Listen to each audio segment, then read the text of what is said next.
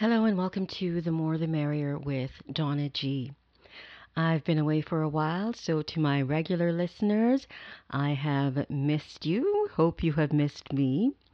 To new listeners who are tuning in for the first time, this is The More the Merrier with Donna G. And this show focuses on film and theater coverage and the arts at large. I'm also a huge lover of the Toronto Public Library, and from time to time I share my audiobook selections with you. Full disclosure, these books I have not read. I've just listened to the samples. And the samples are what you will get when you go to the Toronto Public Library, torontopubliclibrary.ca, and sort by audiobooks. You will hear samples of the books, and you can choose by subject, by author. You can do it randomly, and as I did today, actually. Just a random search for some Canadian writers. This is a mixed bag that you'll be hearing today. I tend to choose my audiobooks by narrator because some books are great as audiobooks, and some books, personally, I find are better as, a paper book or maybe on your Kobo. And that is strictly personal. I have a bias towards a certain type of voice that I connect to, and the same will be true to you when you explore audiobooks. And it's free. I use the Libby app to download my books. I listen on my iPad, or I listen on my Kobo, or sometimes I read on my phone using the Libby app. But all the instructions are there for you to download your books. And the Toronto Public Library has been experiencing, they experienced a cyber attack in November. It is still ongoing, but Libby is still available, as are many things at the Toronto Public Library. So do check the site to see what is available to you. The branches are, of course, open, but all information, torontopubliclibrary.ca. So, let's get the show started. I hope you like my selections, and you can let me know by visiting my socials. You can reach me, www.ciut.fm. Click on The More the Merrier, Sundays 1 to 2 p.m. Or if you like social media, at tmtm with Donna G on Instagram and Facebook. And I'm also now on Blue Sky, but that's developing. And from my Instagram, you can also check out the podcast if you've missed any shows. I'm on various platforms, The More the Merrier with Donna G, Spotify, Amazon, and a few others as well. Red Circle is my host. A heads up, the content for this show is geared towards a mature audience for language and subject matter, so listener discretion is advised. Tatooine, written by Jean-Christophe Réal, narrated by Adam Kenneth Wilson. Part 1. The days are long. By the end of my first shift, I considered committing seppuku between the hunting magazines and the Mauricie tourism guides. But I didn't. I've never had such a boring summer job. I never thought I'd get hired at a tourist office, but unfortunately for me, I was the only applicant. Nobody ever comes in. I arrange the brochures, I sweep the floor, I stare at the ceiling. Every now and again, Charles, the guy who works in the park, drops by for a chat. I can talk to him about Star Wars and my obsession with the planet Tatooine. I think about my life. Not very original, I know. Everyone thinks about their life. I wonder what the hell I'm doing here. I've been learning Mandarin for the past couple of years. I watch Chinese TV every night. I started really getting into Asia after I saw Crouching Tiger, Hidden Dragon with Chow Yun-fat.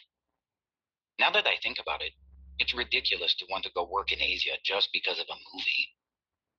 I'd like to be an interpreter over there. Whatever. I'm 31. I don't have a girlfriend. I've never really had a girlfriend. Sure, I've kissed a few girls. And a guy once, too. He was a really good kisser. No, that's not true. I had a girlfriend for 2 years.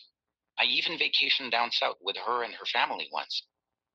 I haven't been in love much. Once, maybe. And it wasn't with the girl I went on holiday with. I've fallen head over heels for thousands of glances, thousands of smiles, thousands of chins. I've had twinges of regret, disappointment, thoughts of death. Thoughts of death because I'll never be able to know everyone. Because I'll never be able to kiss everyone. I often feel like a ghost who's learning Mandarin, a ghost who works in a tourist office. Woo! Where's Trois-Rivières? Trois-Rivières is that way. Woo! I try to find myself somewhere.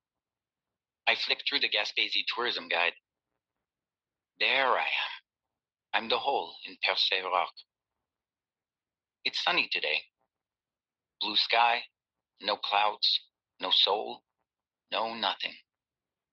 It's 9:30 in the morning, and the heat is enough to burn your balls off. The air conditioning's not working.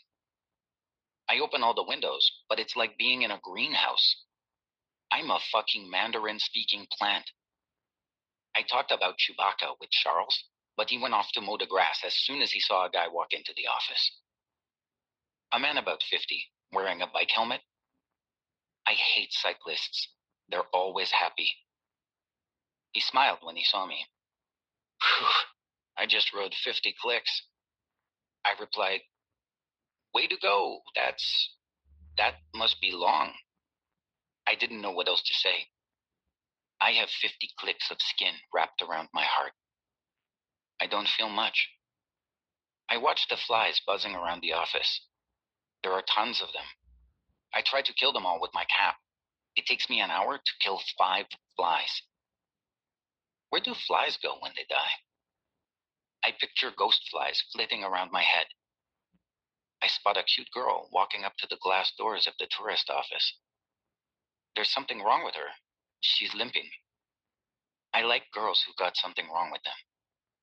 She walks past my desk and heads to the washroom. She disappears. Another girl, another sorrow. It's incredible. Girls are like butterflies. They flutter, they dance when they walk, they appear like magic. They've barely come near me in months. I'm a very ugly flower, and the days are long. I've got a big fat face. My face has gotten fatter. I've got fat cheeks. I try not to smile in photos, otherwise I look like I weigh about 300 pounds. A 300-pound flower. I look a little slimmer in the right pants. If my heart wore pants, it wouldn't even exist. The sunlight's done a 180 in the office. In the morning, the light's the right way up. A Dream of a Woman. Written and narrated by Casey Platt. Dedication. For Sarah B. Miss you. Always. And for Juanita. Sorry about the rough parts. Epigraph. Why do they say ghosts are cold? Mine are warm. A breath dampening your cheek. A voice when you thought you were alone. Julie Bunton, Marlena. Temporarily could last a long time. Allison Stein, Road Out of Winter. Hazel and Christopher. 1. When Hazel grew up and moved out of the prairies, she would learn from movies and the news that small towns were supposed to be poor and dying. But Hazel never thought of her unhappy childhood as horrific, and Christopher's family was not only happy but rich. They lived in a cul-de-sac next to a canola field, in a house with a wide yard surrounded by poplars. They were always renovating their basement. If you had pressed Hazel as a child, she maybe could have admitted she was jealous. In a glossily submerged way, maybe. Mostly, in that time, she just loved being Christopher's best friend. When they first touched each other, they were 8, sleeping in an old inner room without windows in the basement. They were hyper and laughing hard, and then her eyes were close to the freckles on his shoulders. They talked about gayness exactly once, just after Hazel and her mom moved across the province. They were on the phone and about to start high school. Hazel was in a stage of proto-transness, a stage in which she was terrified of herself and had no idea why. She brought it up this way. What do you think about gay people? Are they okay, or should they be killed? I don't know. They should probably be killed, Christopher said. Okay. They talked on the phone a lot after Hazel moved away. She'd always wondered if Christopher remembered that. It would have been unusual for 2 boys. Boys. Her mom let her call him for 20 minutes on the weekend, long distance. Hazel would say, "But you talk to your boyfriend every night for hours." And Hazel's mom, forever calm, would respond, "This will make more sense to you as an adult." It did make sense to Hazel now, if not in the way her mother probably imagined. Christopher was always happy to talk. He didn't have the same emotional needs as Hazel back then, and even as a young teenager, Hazel recognized that. But he always made time for her. He did. Hazel last saw Christopher when she was 20. Home from out west, knowing her boy days were numbered, as were the reasons to come back to this part of the world. She and her mom were at her aunt's for Christmas, and Hazel walked from the other end of town in the snow, the creak of her boots the only sound in the pale afternoon sunset. She walked in the door of Christopher's house, and no one was on the first floor. She went down to the basement, noticed a bedroom off to the side, with power tools everywhere, and half-installed hardwood floors. In the rec room, Christopher and a couple other guys were watching The Departed with a 2-4 of Bud. There was a particular kind of American, Hazel had learned since, who was bummed to know that Canadians drank Bud. One of the guys said he wanted more beer, but hated the girl who worked at the vendor. Hazel had felt herself teetering on an edge then, between a fear of how volatile it might be to continue knowing these boys, and a distant sadness at the knowledge that she might never see these stupid fuckers again. Funnily enough, there had been a trans guy in town, her age, who'd come out around a year prior. He'd announced himself, then right away skipped off to the city. Hazel brought up his name like a test, like hazarding an exhibition round. So you guys hear about, oh God, the dyke? And everyone laughed. I have no problem with gay people, Christopher said, but gender reassignment. A visible shiver came over him, something real and revulsive. He shook his head like he'd stomped on something crawly and was trying to forget about it. When the 2-4 ran out, they all went to a If you're just tuning in, this is The More the Merrier with Donna G. The focus of today's show is the Toronto Public Library's offerings of audiobooks by Canadian authors or readers. We started the show, actually, I started the show with some music. Everybody, the track by Black Sam, Blaxam.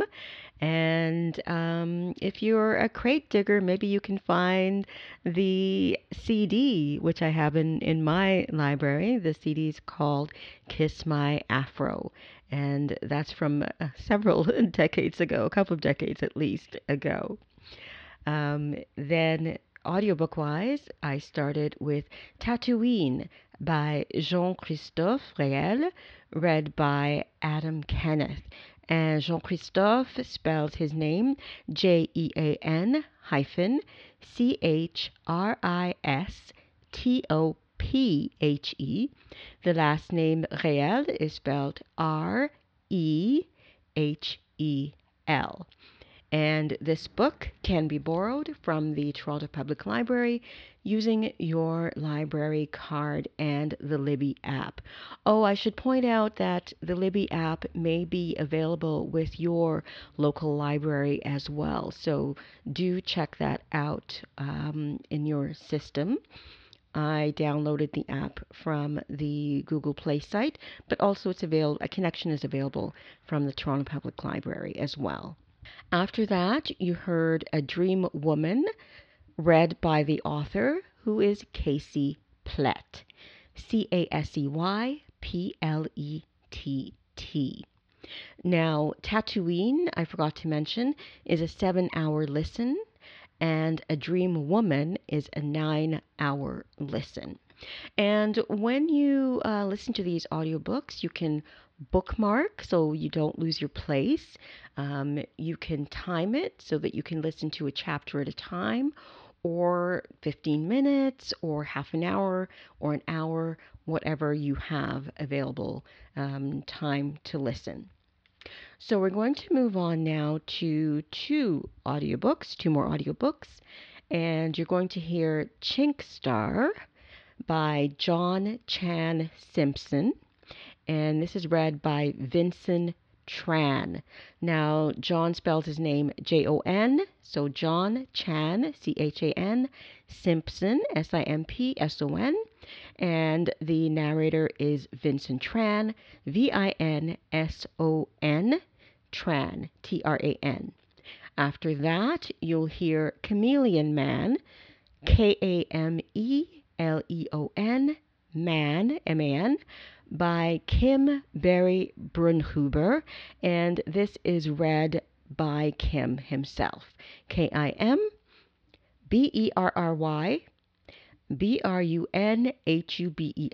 Brunhuber. And that is a 10-hour listen, and Chinkster is a 7-hour listen. Now, the samples that I've been playing sometimes end abruptly. This will be your indication as to whether or not you want to find out more about the book, and that's why the samples are there. I won't be reading any of the descriptions that are listed on the Toronto Public website that go with these audiobooks. I just want the show to flow, and if you're interested, you'll seek out the information, and if you're not, you won't. So hopefully there'll be a couple of books in this lineup that will appeal to you as they do to me. I'm always interested in more books than I can listen to in my lifetime or even hold on my bookshelf. These loans can be borrowed for up to 21 days. You can also place a hold.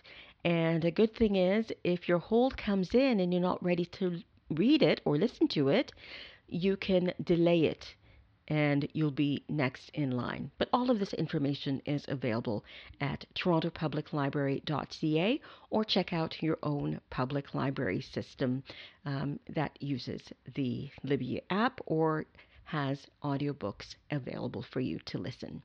Here now is Chinkster and Chameleon Man. You're listening to The More the Merrier with Donna G on CIUT 89.5 FM. Oh, a reminder that these samples are geared towards a mature audience, so listener discretion is advised. Chinkstar by John Chan Simpson. This is a Coach House Books audiobook narrated by Vincent Tran. For Mom and Dad, I owe you guys pretty much everything.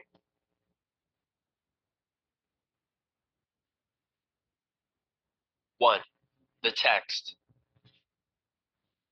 In the dead grass and dusk we waited. Stretched out on the hoods of our parents' cars, we sipped warm beer and contemplated syncing the radios, turning up the top 40 brain trash to drown out our disappointment. Not a good look if the man of the night actually managed to show. If he fixed the tire on his dropkick Honda, say, or slayed that final hoe, or just sobered up enough to remember that this was supposed to be his grand fucking finale as a small town superstar. Everything was about to change. In less than 48 hours, gotta be taking the stage in Van City, owning an audience meant for some all-hype, no-talent, new money rapper, spitting next-level truths that'd have A&R scrapping for him coast to coast. Eating some paper and drop an album that the world didn't even know it'd been waiting for, all with game and swag to spare. This was the edge, the almost there, and we knew it. We'd been waiting a long-ass time to where it was feeling like any other Friday night of a Red Deer summer. Mosquitoes were getting secondhand fucked on the whiskey in our systems, kamikaze looping and crashing. From our spot just past the semicircle of cars, Ollie and I watched as the deep crowd of fans started doing likewise. Some of the eager ones who timed their drunk peak for an hour and a half ago were already burning out in puddles of Mom's turkey meatloaf. Still, they had hope. To the kids gathered out there in the bush somewhere between Township Road 382 and the United States of MTV, this man was God. Chai Rhyme, Nip Hop, Zipaflow, Slanty, John Dell, Rice Rap, Chinksta. All planets in a system revolving around its rising sun, King Kwong, my brother. Spoke for itself, but me and him were nothing alike. We'd taken opposite life trajectories. I was a fat kid, stretched and got skinny. He was skinny, flexed and got fat. Under the clothes and tattoos, through the talk, walk, and ball grabbing, could maybe confuse us. Same brown eyes as Mom. That's it. Dick Face understood how important this bush party was. Had to. Even I got it. Decided to haul my ass out to that lost patch of dirt when most times I did everything I could to avoid the dude's crapmosphere. This wasn't easy considering your average Red Deer high schooler knew more about King Kwong than global warming or Obama, learning about America's first black president guy only after Googling the Great Apes lyrics. Teachers capitalized, got traction couching lessons in Kwongland like, a Lincoln full of haters doing X kilometers an hour down Ross Street is trying to skip getting popped by our boy Killer Kwong, whose Nitro Civic does Y kilometers an hour and lead from his tech spits at 900 meters per second. It was whatever, though, and Mr. Parker knew it. He didn't need math to work the oil rigs. But what got me was that no one ever asked if I minded seeing my family name up there on the board, outlined in chalk, if it fucking killed me that everything these days seemed to trickle down to me via my asshole brother. Had tons of reasons to stay home, and bullshit was a big one, no doubt. Rosalind Gray was another. Like a pantheress. Chances were good Roz was somewhere in the crowd, selling maybe. Maybe an eye out for the one guy she couldn't have, or couldn't have her, more like. The no-game half-chai with the one friend. Loner van and nothing to do Friday who she'd like to watch squirm. And I was squirming. Roz's brother wasn't exactly supportive of our being in like. Had dangled me off the roof of the gym for getting caught on the wrong end of her smile. That was 7th grade. It had been non-stop torture for 5 years since. Hallway shovings and hot chili facials in the calf, and bathroom cornerings that went the other side of creepy, even by coke-raging alpha male cowboy standards. Girl was gonna get me killed, I was sure. How could I stay home? She was hot to make me sweat and cool to where it scared me, way past the dime. I had those freckles and a kid never had a chance. I didn't know which way I'd run when I finally spotted her. Yeah, man, Allie said. I don't think Guy's coming.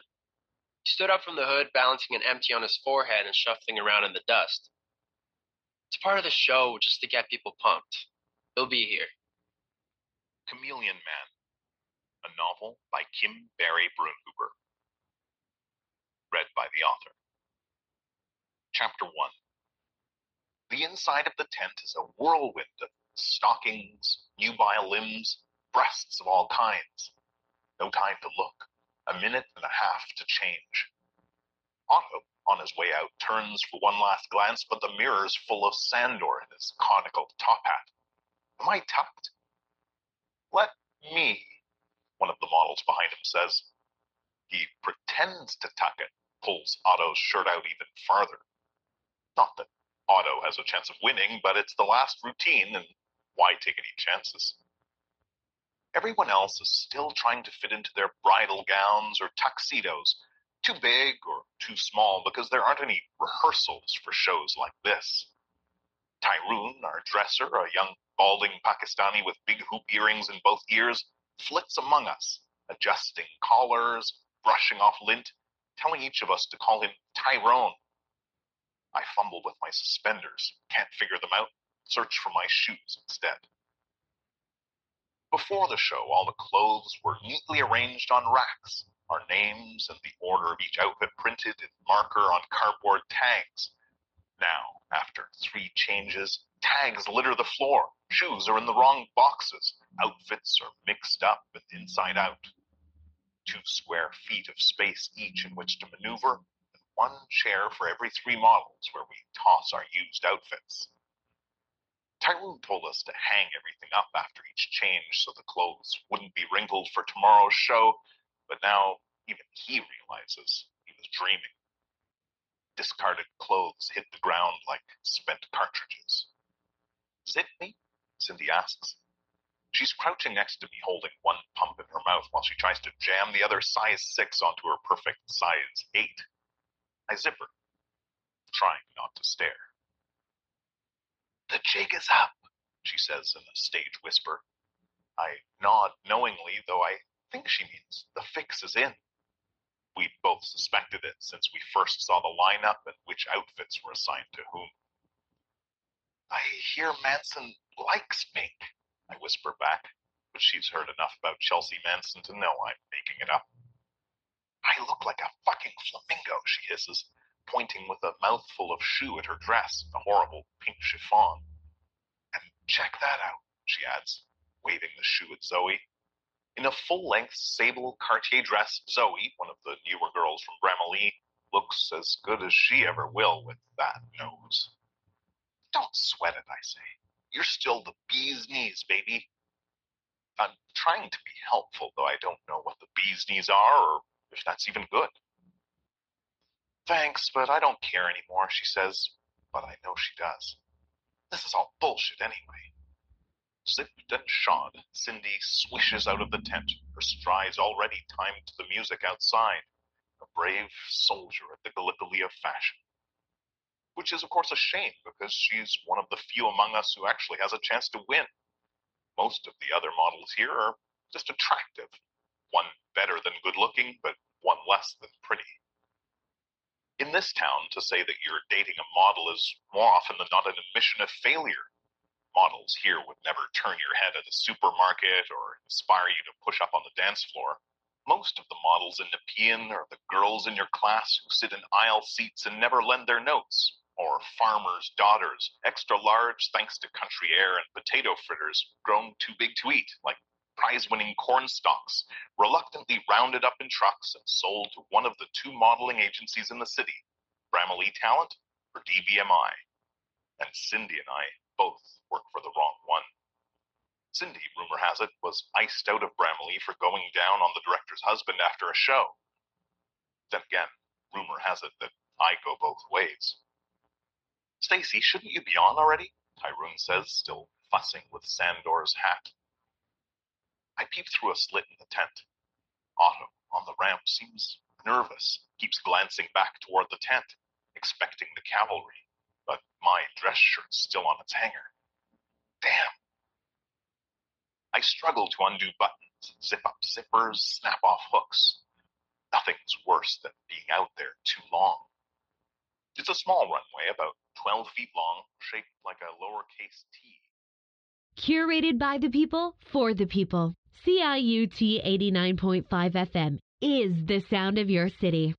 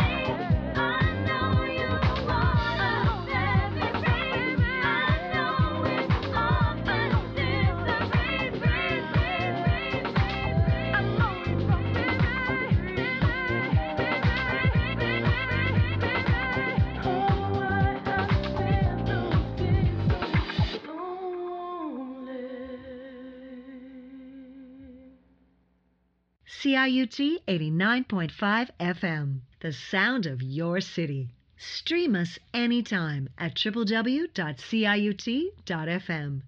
You're listening to The More the Merrier with Donna G, featuring audiobook samples from the Toronto Public Library using the Libby app. Listener discretion is advised. God Loves Hair, written and narrated by Vivek Shreya. This is a Bespeak Editions audiobook. Dedication for the boy who was almost lost. Forward. It has been 10 years since Vivek Shreya published her groundbreaking and innovative book, God Loves Hair. It is as relevant, necessary, and remarkable now as it was when she first refused refusal and ensured other brown, queer, struggling kids would find a home in these pages.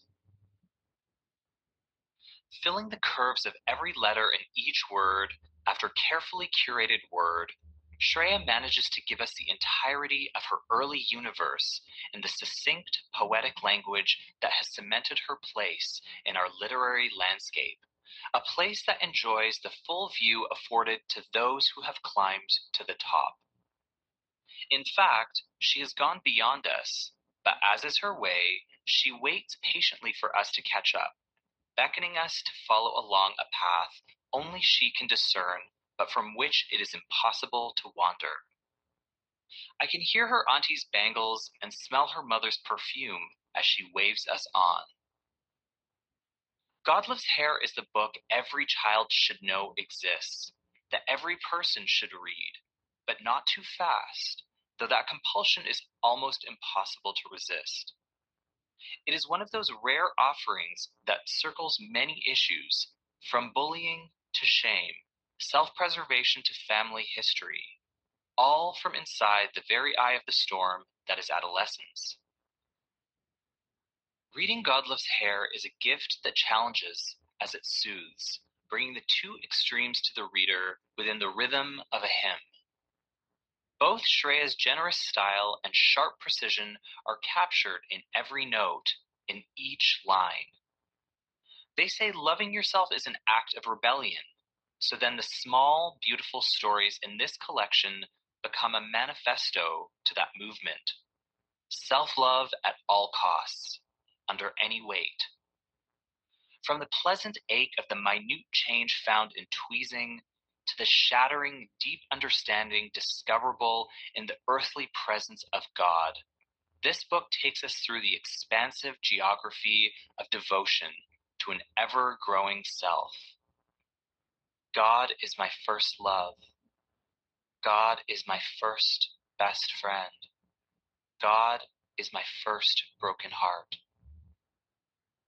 Only a unique and powerful voice, speaking from the depth of watching ancestors, can lead us through beauty while paying equal mind to the shadows it casts. We are awestruck by the young protagonist's close relationship with a higher power, and at the same time bear witness while he changes after gym class, making his body as small as he can in the corner of the locker room. We ache to feel the kind of peace that descends when the Om unravels on Sundays, like a dropped spool of ribbon, and quake at the burn and tightness of being physically attacked in school hallways. How can such extremes coexist in one life? And how could they possibly quiet down long enough for Shreya to hear the words that would hold them? This is the magic of Vivek Shreya. She has found a way to hold all the antithetical facets of life and the simple geometry of letters made into words, then crafted into stories that sing and weep and honor and celebrate all at the same time. And then she goes even further, enabling us to join her in the songs made equally of mourning and defiance, even if she is, always, just a little bit ahead of us. After all, isn't that the job of a storyteller, of a true artist? To break the ground and smooth the path so that no matter how many shadows fall in the way, we are always aware of the beauty, the achingly generous and enormously powerful beauty just up ahead. Vivek, I would follow you anywhere. Chi miigwech for singing us home every single time. Cherie Dimaline. Penguin Random House Canada presents Empire of Wild by Cherie Dimaline. Read for you by Michelle St. John. We went to the best motels, which is like sleeping in unfinished novels. We slept soundly amongst the teak and twill and plaid and brass. We left the window open, just a crack. Paul Vermeersch Motel. Just shut up, you, and listen. My mare, Edna Duzon, 1913 to 2006. Prologue. A New Hunt. Old medicine has a way of being remembered, of haunting the land where it was laid. People are forgetful. Medicine is not. The town of Arcand was a church, a school, a convenience store, a bootlegger, and a crowd of stooped houses leaning like old men trying to hear a conversation over a graveyard of Greniers and Trudeaus. Sundays were for God, though most people prayed out on the lake, casting Hail Marys with their fishing lines into the green water, yelling to the sky when they didn't get lucky, or when they did. Parties were held in kitchens. Euchre was a sport, and fiddles made the only sound worth dancing to. Any other music was just background noise for storytelling and beer drinking and flirting, or for providing the cadence for fight choreography when you just had to beat the shit out of your cousin. The people who lived in Arcand were brought from another place, moved off Drummond Island when it was handed over to the United States in 1828. They were half-breeds, the children of French voyageurs and First Nations mothers and Métis people who had journeyed from Manitoba. The new colonial authorities wanted the land, but not the Indians, so the people were bundled onto ships with their second-hand fiddles and worn soft boots. They landed on the rolling white sands of the Georgian Bay and set up their new homes across from the established town that wouldn't welcome them. At first they were fine on their own, already flush with blacksmiths and hunters, fishermen, and 100 small children to toss stones into Lake Huron. If they had known then how each square inch would have to be guarded, how each grain of sand needed to be held tight, perhaps they would have stacked the rocks instead of gifting them to the lake. Over the years, without treaty and without wealth, the half-breeds were moved away from the shorelines where million-dollar cottages were built in a flurry of hammers on lumber, so many at one time it was as if the shore was standing to an ovation. Family by family, the community was pushed up the road. Catholic by habit, they prayed on their knees for the displacement to stop, for the Jesus to step in and draw a line between the half-breeds and the new people. Those among them who carried medicine also laid down coarse salt as protection against the movement. This salt came from the actual bones of one particular Red River family who drew their own boundaries when the hand of God did not reach down to do it for them. Eventually, inevitably, the shore belonged to the newcomers who put up boathouses and painted gazebos and built docks where sunburnt grandchildren would cannonball into June waters, calling for someone to watch what they could do. And the half-breeds? They got the small settlement up a dirt road. They got Arcand. Some of the people managed to hold on to the less desirable patches of waterfront, areas with no beach or too many lilies like the decaying fingers of a neglected woman pushing out of the muck. These were the older people who refused to head up the road to Arcand. They kept rickety docks where the fishermen tied their rusted boats in exchange for some of the catch. The heavily wooded acres that bloomed out from Arkan toward the highway and the smaller roads with hairpinned curves snaking down to the occupied shore, these areas, too, remained up for grabs. In any half-breed home, there were jars of coins and a wistful plan to buy back the land, 1 acre at a time, if need be. On these lands, in both the occupied places and those left to grow wild, alongside the community and the dwindling wildlife, there lived another creature. I said earlier that I wasn't going to read the descriptions from the Toronto Public Library about these books. I'm going to make an exception for this one, We, Jane, a novel by Amy Wall. And I'm making that distinction because it concerns abortion. And I want to read the description that's listed on the site for you.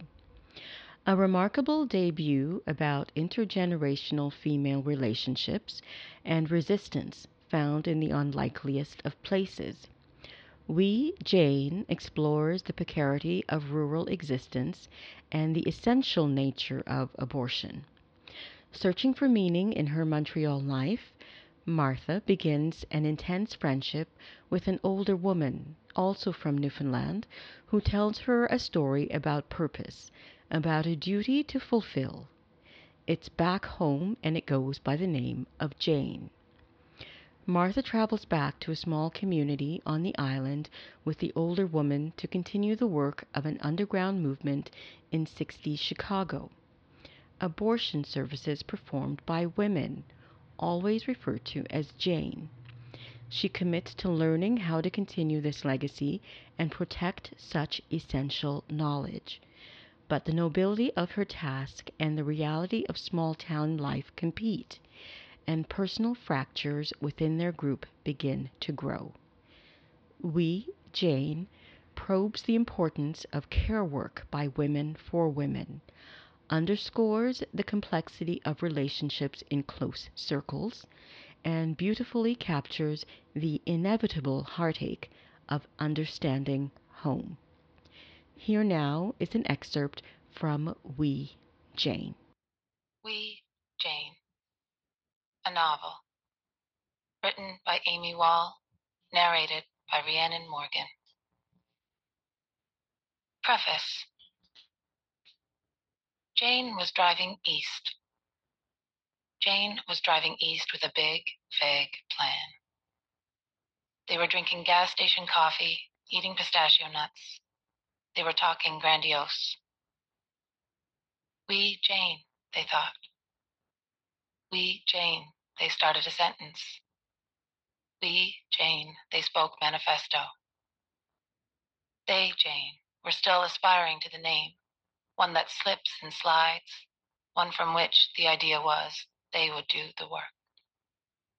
But the thing was that, even then, even by the time they had made it onto the road, Martha was still thinking of her companion as Jane, and herself as just herself, always still scrabbling her way into that we, into that Jane, believing that to be distinct from the part of her that just wanted to crawl inside the other woman, into she, Jane. But Jane was not just her. Jane was to be them. Jane, a great, shifting, multitudinous thing. Jane's mantra, we, Jane, are only just getting started. We, Jane, are just a matter of time. This is how they imagined it would go. Is Jane there? Can I speak to Jane? And Jane's back. Jane's a Bay girl who's been up in the big world and come home out of it. Jane's got less to lose than ever. Jane had wanted to be a cyborg. She'd wanted to be above the body, but here we are. So, is Jane there? Can I speak to Jane? Jane burning into the parking lot. Jane with a pickup truck and the knowledge and the tools. Jane's number scrawled on the walls of every virtual bathroom stall. The first Jane had packed up shop. Jane's work, it was thought, was done. But really, Jane was always still just lying in wait, coiled, ready. like a fist you don't realize you've made. Jane had told Martha all her other ideas were no good, too didactic. Martha had been thinking herself an artist, and this so much raw material.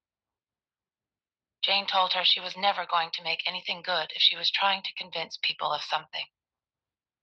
Martha thought of all the ideas she'd been happily convinced of. How up front were these agendas? She, of course, misremembered. She wasn't really sure. But what if it's funny? Martha asked. Then maybe, Jane said. But is that really your strong suit? It was only when Martha decided to write the great Canadian abortion novel that she'd started having bad dreams. She had been imagining herself diligently researching, spending long days in the library surrounded by stacks of books.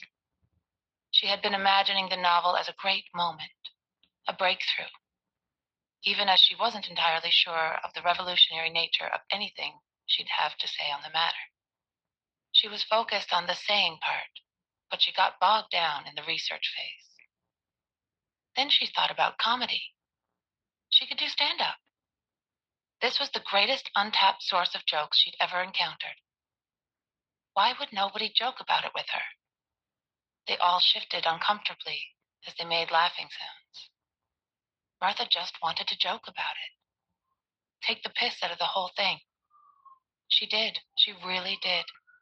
She had examined her own urges the way a woman who's been to a handful of therapy sessions would, just to make sure. But it really did all mostly strike her as absurd and strange. And funny. She probably couldn't get away with actual stand-up.